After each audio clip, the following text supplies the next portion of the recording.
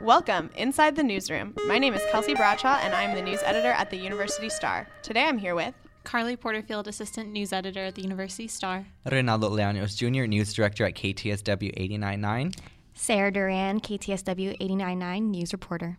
Cool. Are you guys excited to be back on the podcast? Yeah. It's been a while. So It has been a while. So just to give everyone a little update, if you guys haven't listened before, which you should totally be listening. The way Inside the Newsroom works is we do a couple of headlines every week, sometimes anywhere from like 2 to 4 headlines that really caught our attention and we really enjoyed reporting on. We'll do a couple of quotes that stuck out, and then we'll always leave you with something that's coming up next week to keep you just wanting more, you know? It's just a good time here. So So we'll go ahead and jump right into our headlines of the week. And one of the things that KTSW, I guess, did this past week was we ran a story from one of our reporters, Trevor Frank, who had read a New York Times article that was published, and it kind of just dealt with the idea of what if sorority houses allowed partying, and what if they allowed alcohol at their sorority houses? So he kind of like explored that and was able to kind of get like a local angle. So I think that's just such a unique angle. Like, you would never think like to actually take the alcohol to the sorority houses, because that's just something you don't see here, or at least at the Texas State in campus. Texas. I was going to say, like, sororities in the South are very different from the ones in the North. So I don't know if we'll ever see that sort of thing happening here. Right. I know in that New York Times article, the chapter in question was actually Sigma Delta. It's an unaffiliated with any national sororities, so it's just kind of a local camp, like a local chapter at Dartmouth. So I don't know if you can really compare like a local northern sorority to like a big Panhellenic chapter in the South, just because of like, I guess, cultural differences here. And it is something interesting to look into about sexual assault on campuses. So, I mean, that's just like a neat idea for sororities to host parties. Yeah, no, definitely. I think it'll be more relevant once they can get an actual like Panhellenic story out there where they actually do host something like that. But anytime in the near future, I just don't see it. The way that sororities are very run, they're typically not alcohol party based. Yeah, I was going to say it'd be really hard to get a sorority girl on the record being like, yes, please, I would like to have a rager at the sorority house. So yeah, and like Trevor actually, like, he interviewed like one of the just a sorority member like here on campus, and he kind of got her opinion as to like what she thought about it, and like her herself, like she just didn't really think like that just allowing that would make sexual assaults like or reduce them from happening, you know. So he got that perspective as well. And in the process, like, I didn't know that in order for like fraternities to like have parties and stuff, that it was extremely like regulated. I had no idea. There are a bunch of rules. Speaking from someone who, yes, I have gone to a fraternity party. I'm not a total loser who's in the newsroom all the time. You go there and you're like, is anyone in charge? Is there an adult here? Like that sort of thing. But they do have some strict rules that they follow. Yeah, definitely. And I think, you know, maybe as time goes on, we'll maybe come to that eventually where sororities do, but just in the long run, I don't think it's going to happen. Just the way that they're run, the houses are typically, from what I've known, are typically more run as facilities, and they're more like educational facilities than known for partying and drinking. Yeah, that's the other thing too, is like sorority houses are probably in pristine condition and people can sleep and bathe and eat there, whereas fraternity houses are typically disgusting. Trashed. So, yeah. Yes. And then the other big headline this week actually had to do with the University Star. University officials are reviewing the student media hiring process in wake of an oversight that happened at the University Star. Our past editor-in-chief, Osagi Odua, he resigned. He cited family illness as his reason for resigning. And SJMC officials came down on Friday, January 30th, to the University Star building to talk to our editorial board, and they were just saying that he no longer met the requirements to be editor-in-chief. And in the middle of the meeting, Judy Oscom, the director of the School of Journalism and Mass Comm, she got an email from him after she had told us that and said that he resigned due to family illness. And for those of y'all who don't know, the job description to be editor-in-chief, there's 2 requirements. You have to have an overall 2.5 GPA and be in good academic standing, and you have to be enrolled in a minimum of 12 credit hours unless they're graduating in the final semester of the year-long appointment. So they told us that, and they did not tell us, they couldn't specify if he wasn't enrolled or like if he wasn't in good academic standing. So talking to a room full of reporters, we kind of were like, okay, well, we have to figure this out. You know, this is one of our own, like, this is so crazy. And so Nicole Barrios, the new interim editor-in-chief, and myself, we headed down to the registrar's office, and you can just, unless there's some sort of privacy hold on someone's account, you can ask and see, hey, has this person enrolled? So if you're doing like a fun like feature story at the Star about George Strait and you want to go and be like, hey, when was George Strait enrolled in school? They'll tell you, oh, fall, whatever, spring, whatever. So they told us that he was not enrolled in school for fall 2014 or spring 2015 semesters. So this whole week, we've just kind of been dealing with that going on. It's been a little crazy. We had to get ahead of the story. The metaphor we've been telling everyone is live strong. Whenever everything happened with Lance and doping and everything like that, Live Strong was the first ones to report it. So we kind of took that same sort of idea upon ourselves to get through the week. Yeah. Yeah, no, definitely. I think we've also been tested kind of at KTSW this week with this story just because it's not something you hear of every day. We've also contacted the university registrar, but however, I'm not sure, just because y'all went in person, over the phone, they were not really giving us much. So that was a little bit tricky and a little bit frustrating at the same time. It is a touchy thing to deal with. Yeah, it definitely is. So I wasn't too shocked when I wasn't able to get much information about Otis. And so looking forward, after this happened and he ended up not being enrolled in school, which is a very large oversight to make, SJMC officials are planning on being more thorough, and they're currently right now reviewing the student media hiring process. And so a lot of things are changing. At the Star, I know that even if you're just a reporter, not just a reporter, reporters are important too. My bad, guys. Sorry, shout out. But, it doesn't matter what ranking you have at the Star, your academic standing will be checked, and we will be making sure you are enrolled in school. And so right now, Nicole Barrios is our interim editor-in-chief, and we just want to give a little shout-out to Nicole because Friday morning she had a meeting with Ray and student government, and 1 hour later she became editor-in-chief. Yeah. So I can't even imagine what that's like. Mm-hmm. It was, yes, probably very stressful, especially because then she had to deal with all of us on EdBoard. So Mm-hmm. She did so well this week. Like, I can't stop very talking proud about of it Nicole. to everyone. Right. Oh, like that's Nicole's good. an angel. Mm-hmm. And so the other thing too that came into question was because we do know that Evagara was getting paid while he was editor-in-chief. So Carly went over to JCK to talk to payroll people to figure out how he was still getting paid even though he was considered an active student. I did. I went to the payroll office at JCK, and they didn't really know what was going on. They're not very... they're not as involved with kind of like the upper level stuff like that. Like, they just give out the paychecks is basically what they told me. But they did refer me to career services, and I spoke with their director, Norma Guerra-Geyer, and she was very helpful, and she explained to me that the reason that they didn't catch that Evagara wasn't enrolled in school was because they only deal with positions that are paid by the hour, and the editor-in-chief position is paid, every 2 weeks, kind of more like a salary. Kind of a salary thing. Yeah. Right. So she says that they run checks monthly, but that's the reason they didn't catch that because that's not even really their jurisdiction. And she referred to me to human resources, but they did not give me a call back.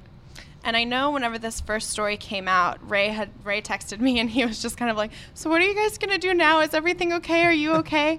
And of course, this did take an emotional toll on everyone because we were all friends with him and he was our coworker and he was Otis, he was our guy. And so we delved into the article and that came out on Wednesday, and we also published an editorial explaining why we reported on our friend because we did get a lot of feedback that was kind of like, why would you do this to your friend? Like, you're exposing him and things like that. And it was hard to do for us, but we had to do it because... Especially being a journalist, Yeah. Like, that's, regardless of the situation, you have to, like, put on your journalism cap and just do your job. And, like, it feels silly because we are just students, but, like, we're journalists, too, and, we had to do it. And if this were to happen with the student government president or whatever figure on campus, we would have to do it the same. And, it's the ethical thing to do, and that's the way the Star has always been, honest paper, I guess you could say. And I don't know, we're all just kind of ready to move on. The University Star will still be the newspaper that it's always been. And we did reach out to Otis the night that we found out he was not enrolled. And his official comment at that time was no comment. And we called him a couple of times, a couple of days before the article came out on Wednesday with the editorial, and he made a comment via text message and said, my comment then is, I have cleared everything up with my enrollment issues, and I'm ready to move on. And that's what he said in his text message. And, I think we're ready to move on too and just continue producing great content, and I'm sure you guys are doing the same.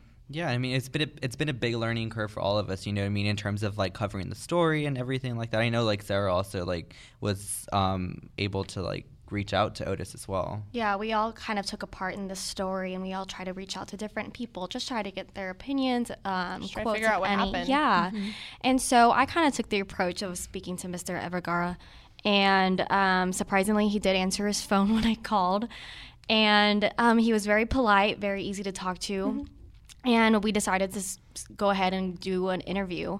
And so we went ahead and exchanged email addresses, and we discussed over email that we would meet on Wednesday at 5:30 at Mocha's. And so I went to Mocha's and Java's on Wednesday. And I was there for an hour, and Mr. Evergaard decided, I guess, not to show up after multiple phone calls. And that's completely fine. I understand if he's not deciding to comment at this time. Sometimes things maybe, we don't know. Sometimes definitely. things just happen.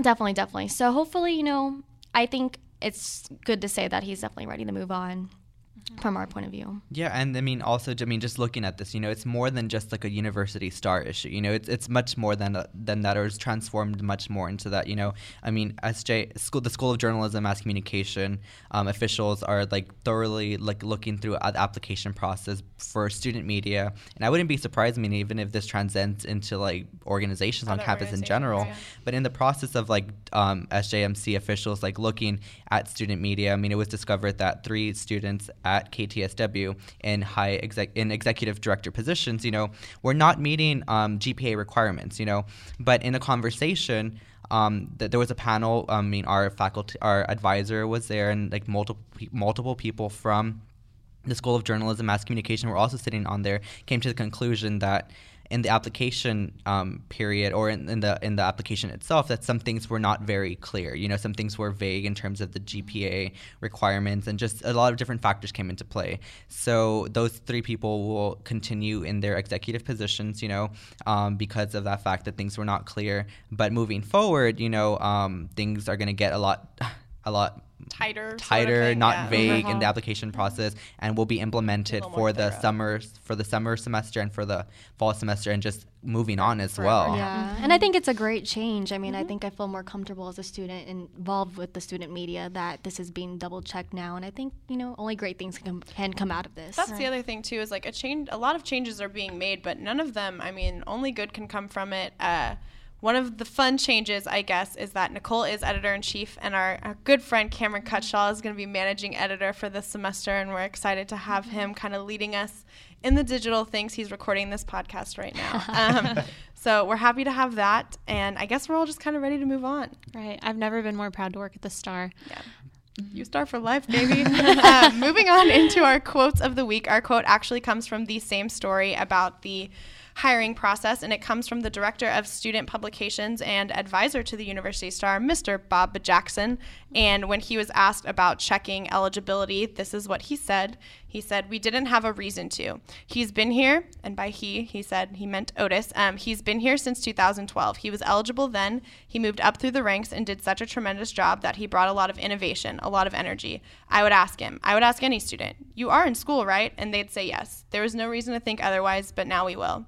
So that's just a nice quote from Bob, and just again, like there was no reason to think to check someone's eligibility because you're working at a student publication. So of course you're a student, but now we will, and so we'll move on, and that's what we're doing. Definitely. Yeah. And then our quote, I guess, for the week would be from our senior faculty member of the School of Journalism, Mass Communication, also general manager at KTSW, Daniel Schumacher. And it's not really a quote; it's more of a paraphrase. So just basically, couldn't get him on the record, but he did say it. But he did say this. Was just that. Moving forward, with all this stuff, goods come out of it, higher, I guess, standards for people in student media and like the application process, and just moving on, and just there was like noticing that there was like maybe some loopholes in the system, and just making sure that we tighten those things up to ensure that this never happens again. To anybody down the line who may be in higher executive positions, or like our directors, what I mean, like people who advise us as well, so that it doesn't happen to them in the future as well. Because I think the general theme is, again, just to reiterate, really is moving on. I know everyone at the Star, we were all upset at the situation, but I think we're all just kind of like, we're all just big, exhale, we're ready to move on. It's never boring in news. That is true. Every week is different. And that is a perfect segue into our next little sneak peek into next week, because it won't be boring next week in news. We're actually doing a story on campus carry at the Star, and just look into that. Like, do people already carry guns on campus? What's the deal with that? Yeah, definitely. And also we're doing a story about the new food bank director. Hays County Food Bank got a new director, and we're very excited to learn more about her, see where she's coming from, and also to see just what the food bank does in our community. It's not something you hear about a lot, but I'm sure they make a lot of difference in a lot of people's lives. And then for KTSW, what we'll be working on for next week, and I guess the weeks after that too, is we have a specialty show called In the Public Interest, and it's something that the news department heads. And our first show goes up this Sunday, so I'm really excited about that. It's Valentine's Day themed, but we're going to take an interesting approach into looking into dating apps, and how people use them. And according to like the Hays Caldwell Women's Center, one of the workers there has seen like an interesting trend and how people who use dating apps are just more prone to sometimes getting like sexually assaulted because they might be thinking that they're going on dates, but actually this happens. So we're gonna take a look into that. And then also just another story for Black History Month is we're gonna be looking into Greek culture and like have a conversation about, is there a racial divide within Greek culture? And so that's gonna be kind of interesting to explore as well. So it's something to look forward to. Yeah. Looking forward to it. Yeah. I'm excited. I hope everyone's excited. We finally, I know it's February, but we have started this podcast again.